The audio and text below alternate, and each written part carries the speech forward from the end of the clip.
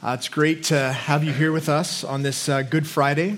My name's Matt. I'm the pastor here of Tri-City Church, and it's just really great to have you with us. We always like to mention just a couple things, especially if there are any visitors here with us. We would love to connect with you this morning. We have a couple of ways to do that. We have some cards. One of them is called the Connect card. If you have any questions about what's going on here at Tri-City Church, or just like someone to contact you or answer any questions, you can grab one of these. They're out in the lobby, fill it out, and we would love to do that. We also have a prayer card, obviously for any prayer requests. We would love to partner with you in prayer. So please also find this card. You can fill it out. There's a box in the lobby just marked cards. You can put it in there. And we also have a desk, the Connect desk, and the folks there would love to talk with you, answer any questions you have. So always like to make sure we begin with that and to welcome you here. Obviously, this is Good Friday, and so that means for Christians it's a day of great significance. Our opportunity is to remember the events of and the importance of the cross of Jesus, and so that's what we're going to do. I've entitled the title for this message, The Unique Cross of Jesus. And what I hope to help us remember, or perhaps realize for the first time, is indeed the uniqueness of the cross of Christ. We've heard the accounts of the crucifixion told with our readers through the text, mostly Luke chapter 23. And in that, we hear the events perhaps in a familiar way. If you're a Christian here this morning, more than likely this is not the first Good Friday gathering you've been to. More than likely it's not the first time you've heard the accounts of the crucifixion. This was not something new even for the people involved in the events of the crucifixion. Death by cross was not something new when it happened to Jesus. And yet there's something unique about the cross of Jesus. See, this death, this cross was not like all the other deaths that had happened before. This death on a cross designed to inflict pain and suffering, in fact, achieved just the opposite. This cross amazingly brought joy and hope, brought life when it was designed to bring pain and suffering and to destroy hope. So we're going to look at this cross. We're going to examine the events of it in the text of Scripture and see what it is that God has for us and what it is that Jesus did for us. We are going to do this in three ways, 3 points this morning, all to do with the cross. The first is the pain of the cross. Then we're going to look at the tears of the cross, and then finally land on the grace of the cross. So in terms of the first point, the pain of the cross, as I mentioned, death by crucifixion was not something new. In the ancient world, it was very, very prevalent. The rulers of the ancient world used crucifixion as a tool. Very often it was used to punish criminals, but also it was used to bring retribution against enemies, or even just to help everyone in the region know who was in charge. Alexander the Great was said to have crucified 2,000 people after he conquered the city of Tyre. So he conquered the city, took it over, and everyone who survived there, then he crucified them. And the reason he did that was to show everyone in the region that Alexander the Great is in charge here. Greece is in charge here. And the crucifixion was a tool, a means to that end. The Romans also did many crucifixions, many mass crucifixions. One in particular was by a general, General Crassus. He was one of the ones who helped to put down the slave rebellion led by Spartacus, if you remember the movie. And after the rebellion was put down, he then proceeded to crucify 6,000 of the rebels so that everyone in the region would understand a very clear message that you don't rebel against Rome unless you want to die a very, very painful death. Because pain was the whole point. Right? Pain was the tool that was used there. Death was quick. Death could be quick. But death by crucifixion was slow. It was torturous. It was painful. The message to everyone in the region was, you better think twice before you say anything or do anything that might contradict Rome, that might be some form of rebellion or some crime against the state, because you will end up like these people, in pain, suffering for hours unto death. Now, on the subject of pain, we should recognize that pain is not always or not only a negative thing. Pain in our bodies can actually be a very, very helpful thing. It's a warning system of sorts that God has designed in our bodies so that we realize something is wrong. When we get injured or when there's an infection, there's pain, there's swelling, and that's a signal to us, hey, we better do something to fix that. That's one of the difficult things, the tragic things about leprosy. One of the symptoms of leprosy is that you can no longer feel pain. I had the opportunity one time to visit a clinic in Nepal. I was there doing some missionary work with some of the missionary families there, and the doctor there was someone I knew from my home church, Dr. Davy Jin, and he showed me their clinic, and there were a number of leprosy patients there. And he showed me, and he said, look, leprosy, it's not really that contagious. Good hygiene takes care of most of it, but the real difficulty, the challenge is that because there's lack of pain in the physical lifestyle of the Nepalese, where they were burning themselves or hurting themselves as they worked out in the fields, they would always injure themselves, they wouldn't know it. And so infections would develop. There would be deformities because they didn't have the pain to tell them that something was wrong. Pain can be very, very helpful in that sense because the human body is actually very fragile. We forget this these days because we have movies of superheroes that never seem to get hurt. And when they do, they have regenerative powers, right? Like Wolverine or Captain America. They get punched in the face, they fall off a building, they bounce, and they get up and they keep going. Everything's fine. We forget that the body is actually very, very fragile. Until, of course, we get hurt. A few weeks ago, I jammed my thumb. It really hurt. Like really, it was sore, and I poked it with something, and I kind of left it, and the next day it was kind of red and swollen. I could feel the pain. So I put some polysporin on it, wrapped it up. The next day it was even worse. I thought, oh man, so I got the triple strength polysporin. I poured that on. Thankfully, I was prayer morning, Thursday morning, so we prayed over it, and we asked God to heal. And he did. It was all right. Or the polysporin did. I don't know. But the point is that pain is a helpful thing. Pain is something that when we feel it, we want to get rid of it right away. But the whole message of pain is, hey, something is wrong with your body. You need to do something about it. Whatever else is going on in your life, you need to stop that and attend to your own body, or else there's going to be an infection. You're going to end up in the emergency on antibiotics. Pain can be a helpful thing. But part of the way it's helpful is to send this alarm, this signal through our body, and it's the very thing that makes the cross so torturous, so effective. See, for Rome, when they crucified someone, the message was very, very clear. You don't have the power to help yourself. Even though your body is in great pain, and even though everything is telling you, all the pain receptors are telling you have to make this stop, you can't make it stop. The message is very clear. Rome has the power. If you're up there, if you're experiencing that amount of pain, you don't have any power.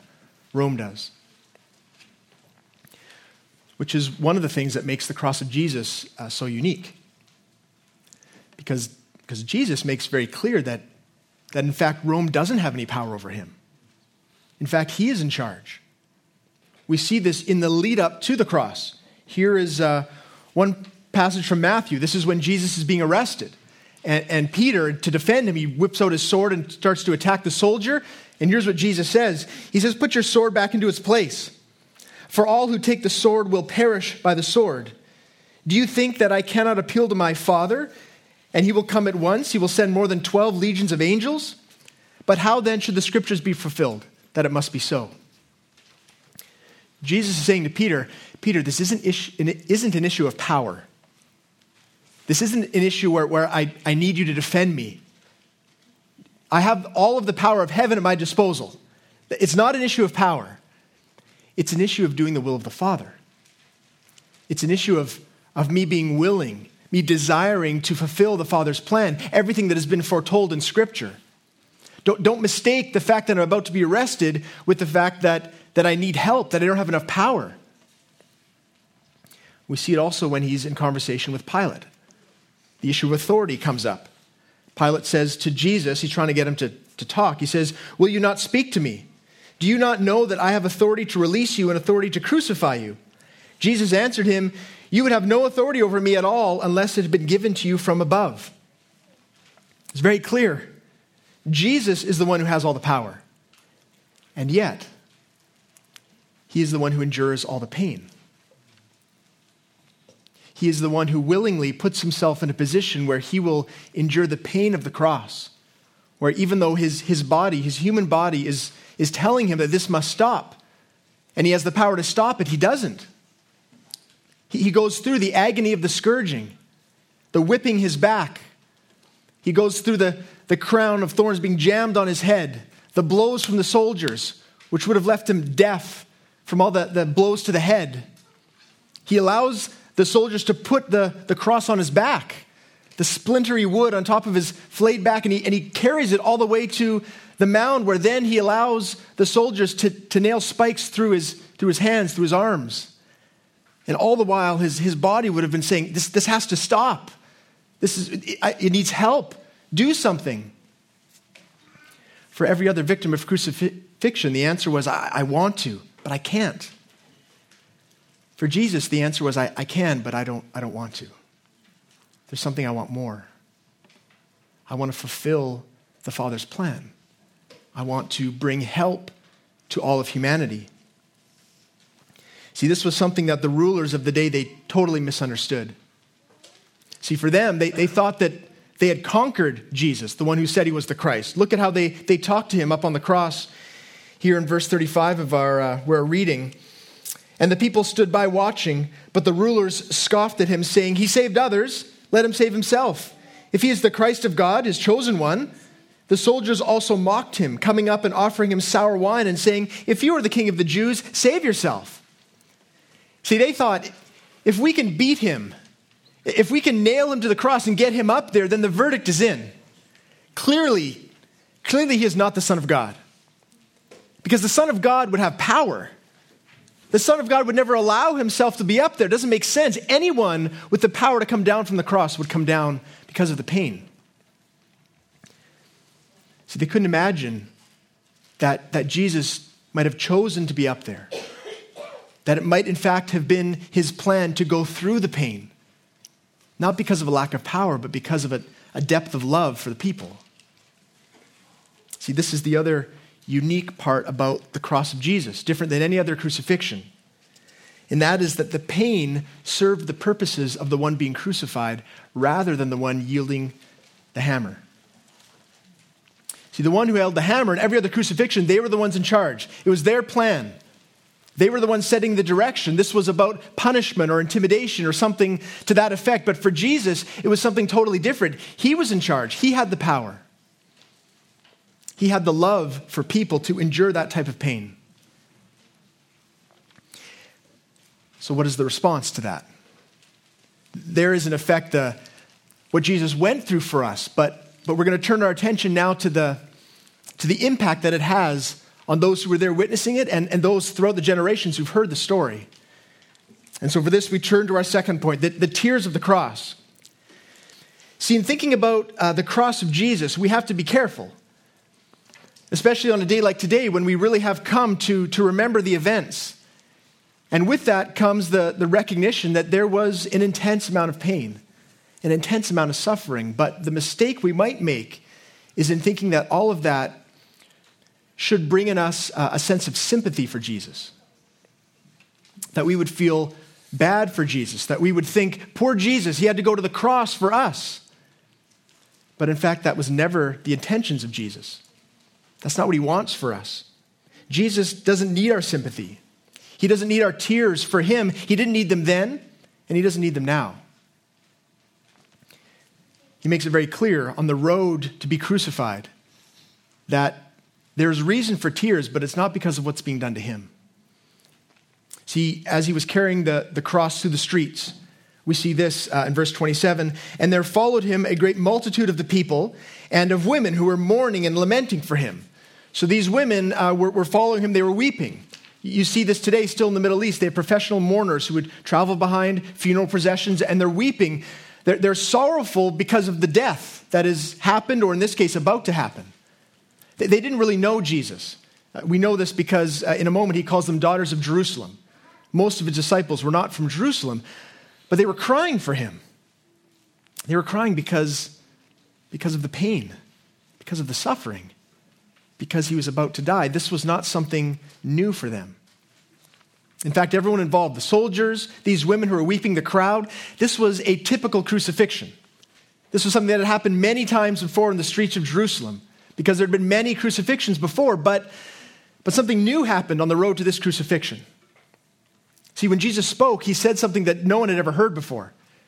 With the cross on his back, he turns to the women, and here's what he says.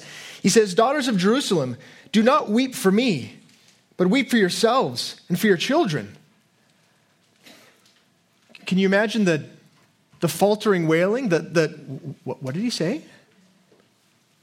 What does he mean? That seems like nonsense. We're to weep for ourselves? You're the one who's got a cross on your back. You're the one who's trailing blood all over the streets. You're the one who's about to be crucified. If anyone should be mourned for, it's you, not us. What does he mean by that? And to answer that, he gives a prophetic word. He explains through this picture he gives. In verse 29, he says, "For behold, the days are coming when they will say, 'Blessed are the barren and the wombs that never bore and the breasts that never nursed.' Then they will begin to say to the mountains, 'Fall on us,' and the hills, 'Cover us.'" So here Jesus is giving a prophetic picture of the coming destruction of Jerusalem. He did this also last week on Palm Sunday. He does the same thing.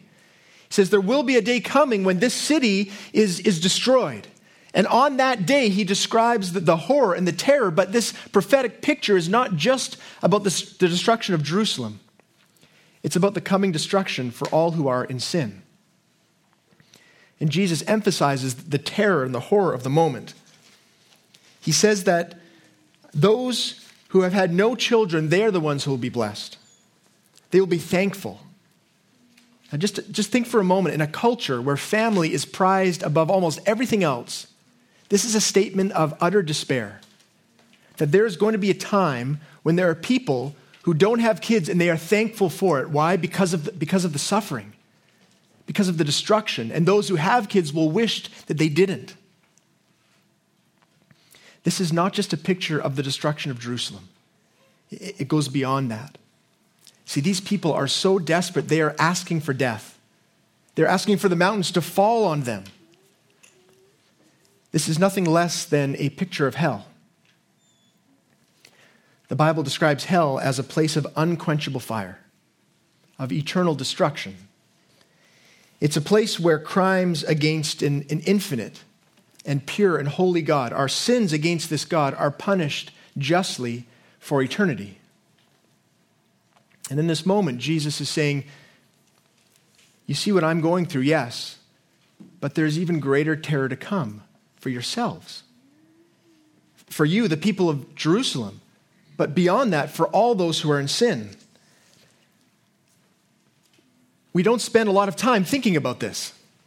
It's not something in our day-to-day lives that we tend to really be mindful of. Even for those of us who are Christians and are reading through the Bible, it's not something we tend to go to naturally, to think about the weight of sin, the gravity and consequences of sin. But the Bible brings it up fairly frequently. In fact, throughout the Bible, from beginning to end, God gives these pictures of coming judgment over sin. He wants it to be very, very clear to humanity that there's a problem, that like a pain receptor, like a wound in your body, there's something that needs to be dealt with. And so he gives these pictures. If you were with us through our series through Abraham, we looked at Sodom and Gomorrah, the destruction of those wicked cities. And it's very clear in Scripture, even way in the New Testament, that destruction of those wicked and evil people, that was a just punishment for their sin, but also a picture of what is to come for all who are in sin. We see it also through the prophet Jeremiah. Here God is speaking warning for the people of Jerusalem. Back then, Jerusalem got destroyed by the Babylonians. And here's what it says. God says, "Behold, I am bringing against you a nation from afar. O house of Israel, declares the Lord. It is an enduring nation. It is an ancient nation, a nation whose language you do not know, nor can you understand what they say. Their quiver is like an open tomb. They are almighty warriors. They shall eat up your harvest and your food. They shall eat up your sons and your daughters. They shall eat up your flocks and your herds. They shall eat up your vines and your fig trees. Your fortified cities in which you trust, they shall beat down with the sword. This is a warning to God's people who have abandoned his ways, who are trusting in other things. They're trusting in their strength, their military strength. And God is saying that's not going to save you. You've turned your backs on me, and so there is coming a just punishment. And again, it's not just for the people there, it's for people of all time. We know this because in the book of Revelation, we have a final picture of the day of judgment for all humanity. And this is what it says in Revelation 6. It says, "Then the kings of the earth and the great ones and the generals and the rich and the powerful and everyone, slave and free, hid themselves in the caves and among the rocks of the mountains, calling to the mountains and rocks, 'Fall on us and hide us from the face of him who is seated on the throne and from the wrath of the Lamb. For the great day of their wrath has come, and who can stand?'" You notice there the parallel between the words of Jesus and our text. The people there are so tormented, they're wanting the mountains to fall on them. They're wishing for death. But notice, what's the origin of their judgment? It says it's the wrath of the Lamb. That's Jesus. The wrath of God is poured out justly on all who are in sin. And so what Jesus is saying to the people of Jerusalem in that moment, he's saying the same thing that God has said throughout all of the Bible. And that is that if there's reason for sorrow, and there is, it's not because of what is happening to Jesus in this moment. It's for us. It's for us. We have incited the anger of God. All humanity, from beginning to end of our life, we go against what God says is best. We find other things to trust in, other things to hope in, all the while thinking that we have things figured out, and yet we are turning our backs on the source of life itself. And God says, for this to be a just universe, there needs to be punishment for sin. There needs to be an answer for evil, and I will, on the day of judgment, punish all fairly and justly. So Jesus is saying there should be weeping. There should be sorrow, there should be tears, but not for him, for us. Jesus has done nothing wrong. Jesus did everything to please the Father, everything perfect. From the day he was born as a human being to the end, he did everything with a clear head and a clear heart. He did everything to fulfill the will of the Father, which included going to the cross, which included going there with strength and with purpose and with authority, and yet allowing himself to endure that pain. So the true sorrow is not for him. The true sorrow is for all those who hear of the hope of the cross and turn their backs on God and walk into the coming wrath of God. Those who turn a blind eye to sin, who ignore that warning pain in their soul and say, I'll be fine. I'll figure it out. I've got a good life going on and I'm not really sure what's to come, but I'm not too worried about it. Jesus says, you should be weeping, that there's reason for weeping. In fact, Jesus uses a metaphor to sort of encapsulate this, to explain what is coming, the difference between him and the difference between us, humanity. In verse 31, he says, in a metaphor, he says, "For if they do these things when the wood is green, what will happen when it is dry?" So there he's contrasting green wood with dry wood. And for those of us who camp, we know the difference. You don't build a fire by looking up in the trees that are alive and green and cutting off a branch. That wood is not good for the fire. That's green wood, that's wood that's alive. But the dry wood, that's the wood that burns well. That's the wood you're looking for to put on the fire. What Jesus is saying is, I'm the green wood. I'm the one who's full of life and perfection and purity. I'm not the one who should be thrown onto the fires of God's judgment, but I am. And if I'm being thrown onto the fires of God's judgment, what about you? Those who are dead in sin, those who are the dry wood. Will you not be consumed with even greater intensity when you are thrown onto the fires of God's judgment? See, this kind of talk is weighty. And oftentimes there's criticism for Christians as we talk about these kinds of things, when we talk about the weight of guilt, that we should be aware of it. We should be sober-minded and we should feel the weight of our disobedience. People in criticism say, well, the church just wants to keep people down. Just wants to keep people in place. Wants us to constantly feel that weight of guilt so that we will live our lives the way they want. And sadly, that has been the case. We have to be honest that there have been many times throughout history where the church has not taught on this well. But see, that's not where this leads. That's not where this story leads. That's not God's intention. He has never intended for human beings to sit under the weight of guilt. What he wants for us is to recognize our need for help, our need for a Savior, our need for someone to come and unburden ourselves of this weight of sin. What he wants for us is to turn to repentance. When Jesus says to the women, you're weeping but for the wrong reason, it's not because he wants them to go home and simply be sorrowful for the rest of their lives. What he wants for them is to recognize there is actually something wrong. I'm not right with God. I've been turning my back on God the whole time. The things I've been hoping and trusting him are not going to do it. I need to repent. A word which means to turn from sin and turn to the salvation of Christ. See, the beauty of the cross is that there's pain and there's tears, but it's a road that leads to life and hope. And so it is good and right that we are sorrowful for ourselves. If you're in this room and you've never really realized the extent to which you are against God, the gap between you and God, if you have no hope beyond this life, then it's good and right that you should feel the weight of that sin to wonder what will happen on the day of judgment. But the end is not to sit there. The tears are ones that come, and maybe you've experienced that. As believers, if you're here and you're in Christ, no doubt there was a time in your life where you felt the weight of that sin. You were literally crushed. You're on your knees and seeking the salvation that God gives, and that's a good moment. That's a moment that leads to life and hope and joy. The pain and the sorrow leads to a place of God's grace. That's the beauty of the cross of Jesus. And that's what we turn to as our last point, the grace of the cross. This is the most beautiful and wonderfully unique thing about this cross, is that ultimately it is a cross of grace. This is the whole reason that Jesus carried the cross on his back and allowed himself to be crucified, because he recognized the severity of the situation for all of humanity. He saw that there was a debt to be paid and we could never do it.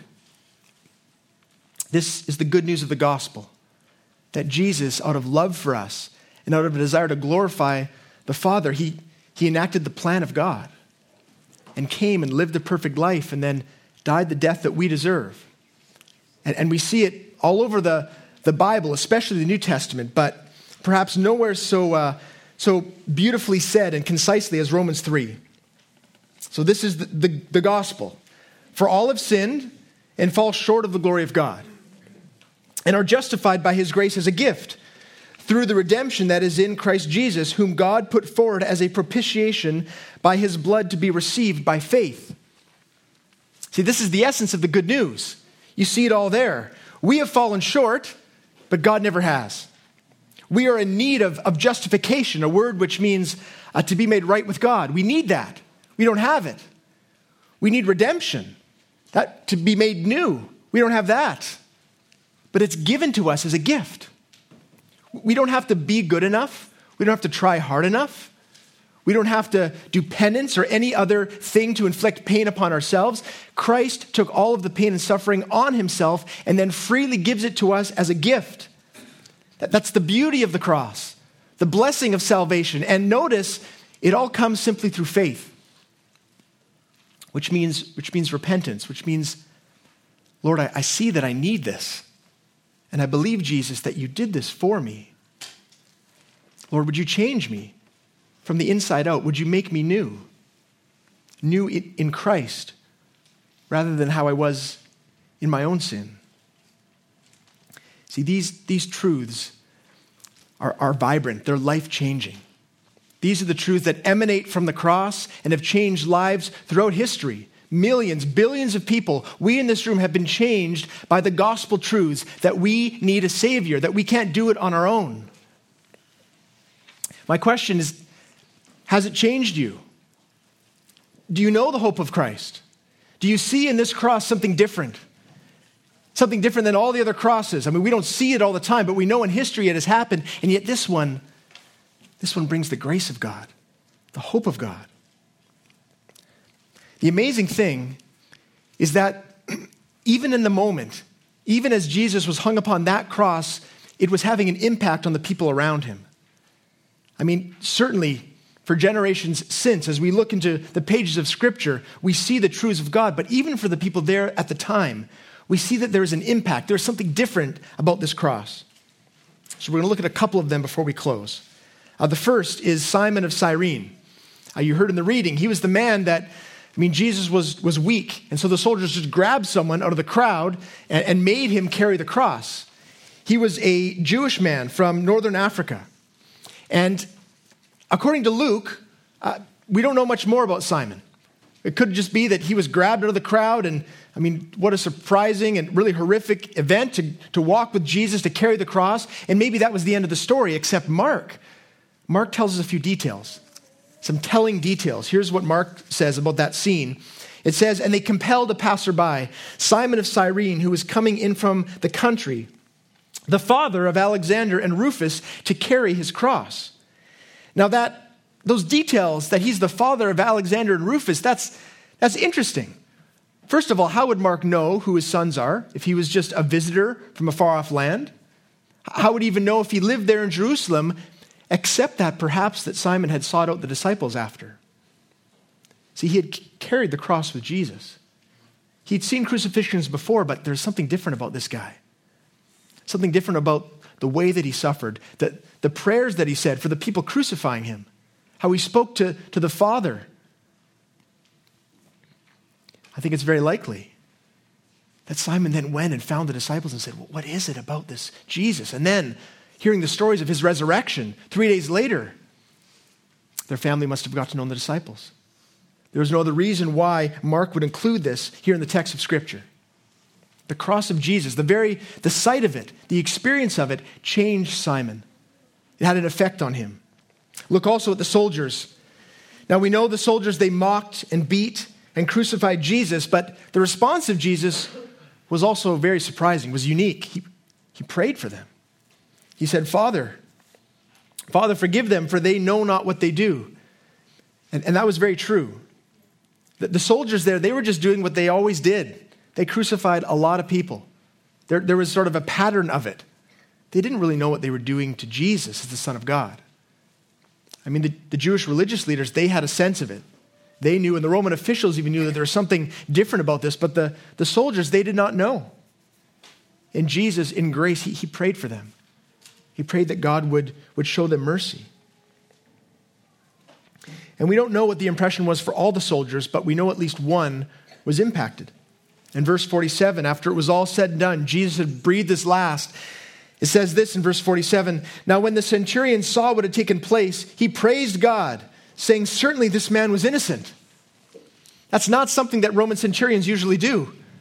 That's not a typical response to a cross. But here, this cross, Jesus' death, it evoked something different. It did something inside this man that had brought him to praise God and to recognize the innocence of Christ. This cross was different. And finally, the mourners, the women. What happened to them? Did they keep weeping? Did they go home? Or did they follow Jesus? More than likely, they followed, whether they continued to weep or not. See, the crowd was there for a show. That's what the crucifixion was all about. They would have followed, they would have gone to the place, watched the people crucified. That's what everyone did. And we see a response of the crowd. We see an effect that the cross of Jesus had on the crowd, a crowd that had seen many, many crucifixions. Look at verse 48. "And all the crowds that had assembled for this spectacle, when they saw what had taken place, they returned home beating their breasts." That's a phrasing there which means a sign of repentance, a sign of trouble at the very least. We see the same phrase in a parable that Jesus tells about two men that come to God in prayer, a Pharisee and a tax collector. And the Pharisee is very proud before God. And he looks up and he claims all the good things that he's done and appeals to those things in his relationship with the Father. But the tax collector looks low. Here's what he says in Luke 18. It says, "But the tax collector, standing far off, would not even lift up his eyes to heaven, but beat his breast, saying, 'God, be merciful to me, a sinner.' I tell you, this man went down to his house justified rather than the other." See, this mood of the crowd was not typical. They were feeling a conviction of something. Whether they came to saving faith or not, we won't know until we get to heaven. But what we see clearly is that the cross demands a response. That its purpose is to well up in us a sense of conviction, a sense of weight of our sin, and then a sense of need. We are to beat our breasts in the sense of, "Lord, I need your help. Lord, I can't do it on my own. Lord, there's something going on." And at first, we may not even know what it is. It may simply be a stirring in our heart that there is something not right, a disquieted soul. And yet the cross of Jesus gives the answer, that there is a mounting weight of sin for each of us because of our disobedience, because of our selfishness, because of the wickedness of our heart, something that we see all around us every day, and yet no one else has an answer to. But in the cross of Christ, we have the answer, because it was a unique cross. It was a purposeful cross, a grace-filled cross. See, any other cross, it meant the end of life, meant the end of hope. The pain and the suffering and the tears were there because of all that was being lost. But the cross of Jesus was different. There was certainly pain and there were tears, but there's a moment where the weeping ends. There's a moment, and it happened with certainty 3 days later. The disciples of Christ, they wept. He was dead. He was put in a tomb, but Sunday was coming and they couldn't, even though they were told, they didn't know. They didn't know until it happened. But for us, we know the end of the story. We know that the cross of Jesus was the beginning of the grace and the life that God brings because Jesus himself did not stay dead. See, the metaphor that Jesus gave of us as dry wood is apt, it's accurate. But that's not the end of the story. For we in faith, those who come to the pace of conviction and repentance, we are replanted, the dead wood in the ground, and we sprout forth life. We have new life given to us as a gift because of all that Christ has done. And that's the life of a believer, one that is continually repentant, continually aware of the weight of sin, but so thankful for what God has done that we no longer have to walk under it. Any burdens that we have, we give it freely, willingly, and Jesus takes it. In fact, he already has. Because he said on the cross that it is finished, that it's done. So for us this morning, we are going to continue to reflect on, to respond to worship God for what he's done, to worship Jesus. I'm going to pray, and then we're going to go into a time of response. Lord God, thank you indeed for the cross. Thank you, Jesus, that on it we see the depth of your love because we see the depth of suffering. We see the pain and the torture and the torment that was rightly ours. And yet you, Jesus, in power and strength, you took it upon yourself because you love us, because it was the plan of your Father to glorify himself, to reveal the grace of God, the justice of God in that sin will always be condemned and punished, but the grace of God in that for all who would believe, Jesus is the one who takes the punishment. Lord, I pray for all of us here. I pray, God, that we would know afresh the grace of the cross. And that for those of us, Lord, who are not yet at that place of belief, Lord, I pray that today would be a day where there is good work done, good questions that come, good stirrings that happen because of the realities of the cross of Jesus. And God, we pray that this Easter weekend would be a weekend where many, many more people know the saving work that Christ did and the importance of it. I pray this in Jesus' name. Amen.